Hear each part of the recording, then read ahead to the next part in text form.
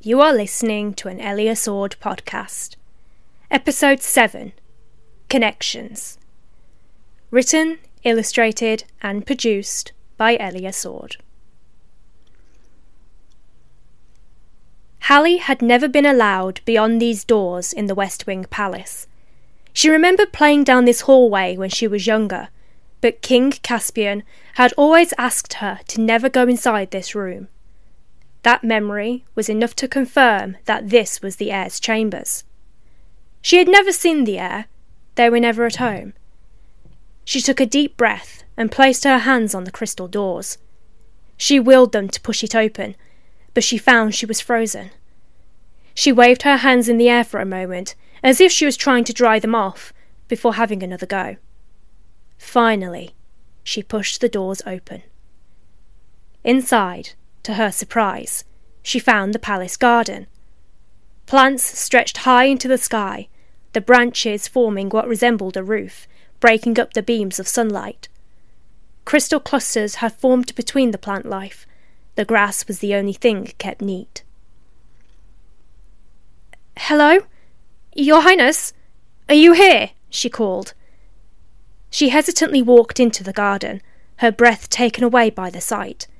She could hear a waterfall nearby, along with a sudden crash of thunder. Her long ears instinctively flattened against her head at the sound, and she glanced at the blue spirals on her skin, as if checking that they were still there. After taking a moment, she continued to move deeper into the overgrown garden. As she went deeper into the flora, she could faintly hear the sound of a melody carried over to her by the wind. Curious, she followed the sound, and eventually, when she turned a corner, she found someone lay on a crystal branch. They had their eyes closed as they played their song on a 2-chamber flute. The plant life was slowly growing and moving around them. The blue spirals on their olive-green skin were glowing. Their long white hair was like a curtain that reached the ground, giving away their royal status, along with the wishbone-shaped circlet on their head, the moonstone shimmering in the light. Hallie stood there for a moment, excited and nervous. Another crash of thunder came overhead. She thought about what to do. If she was caught in the rain, she would be in big trouble. Maybe it was better to come back another day? After all, they seemed busy. She turned around to leave, when a thin sliver of crystal suddenly snapped underfoot. The Princeps stopped playing in an instant. Their eyes snapped open and landed on Hallie, the opportunity to leave disappearing as quickly as it had come. I'm so sorry. I didn't mean to disturb you," she said frantically. "It's no trouble," said the Princeps with a warm smile. "Although I would prefer my privacy to not be intruded." Hallie's hands flew to her mouth as she realised that she had forgotten to knock. She quickly took a step back as the Princeps jumped down from their branch and approached her. Sorry, she stammered as she quickly backed away into a crystal. She pressed herself into it as the Princeps looked her up and down. Their black eyes seemed to search her. She averted her gaze and waited for them to step back before letting out the breath she was holding. "I'm going to assume that you're the one my father wanted me to wait around for. I'm Echo, Princeps Echo Westwing, heir to the throne of the West. I use they-them pronouns," they said, as they held out their hand to her. Hallie looked at it for a moment, before hesitantly shaking it. "I'm Hallie Quartzkite, she-they. I'm the eldest daughter of Elia Quartzkite. I'm your future advisor." They stood there in silence for a moment, neither one knowing what to say next. How did you start a conversation with royalty? Hallie waited for Echo to say something, and saw their eyes glance at her blue spirals. They reached out a hand. "Your song. It must be beautiful to have such intricate spirals," they said. "I've never seen anything like these before." Hallie ducked out of the way just before their hand touched them. Yeah, it is," she said. "Please don't touch me." "Oh, I'm sorry.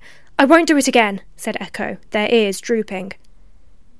Thunder crashed in the sky, and Hallie looked up at it nervously. On all the days they could have had a storm, why did it have to be today? Echo's ears had picked up, and they looked at the grey sky, their face showing their excitement. I can't wait for it to begin, they said. The storm? Echo nodded. I find that they reset the environment, washing away all the bad energy. It's almost like a fresh start. I've never seen it that way, said Hallie. She didn't know what to make of the Princeps. It was clear that they didn't socialise very often, and they seemed a little strange. Then again, she shouldn't be surprised. She had heard stories about the Princeps, how they preferred the old, traditional ways. It made her wonder how they would rule. Hallie glanced at the sky again, and saw it was getting darker. She couldn't leave now, the Princeps had seen her. She would just have to get this introduction over with as soon as possible so that she could get back inside before the rain started. She opened her satchel and took out her scroll, unravelling it and shuffling through the pages until she found the one where she had written down what she needed to ask them. She could feel the Princeps watch her, and they leaned over the leathery page to see what was written. What have you got there? Questions? But why? We both have our song. I prefer questions, said Hallie quickly, taking a step back from Echo. They looked a little hurt by her response, and she bit her lower lip as she thought of a way to soften her harsh words. What I mean is, isn't it a little soon to know everything about each other? You know, we both probably have things we wouldn't want to share right away. Echo looked disappointed, but nodded and sat on the ground, crossing their legs. It goes against tradition, but if it makes you feel comfortable, then we'll use the modern way, they said. So, what do you wish to know? Hallie looked confused for a moment, before shaking her head and glancing at the page, taking out a quill and ink. She didn't know what they meant by the modern way, but at least she had kept her secret safe for now. She sat on the ground opposite Echo and read out her first question. What do you value in an advisor? What do I value in an advisor? Honesty. Honesty above anything else. I don't want you to lie to me, said Echo. Hallie froze midway through writing down their answer. She glanced at the spirals on her hand, and then back up at the sky as another clash of thunder hung in the air. She let her scroll close up with her quill lay inside. She could feel her heart pounding in her chest and regret dig its claws into her.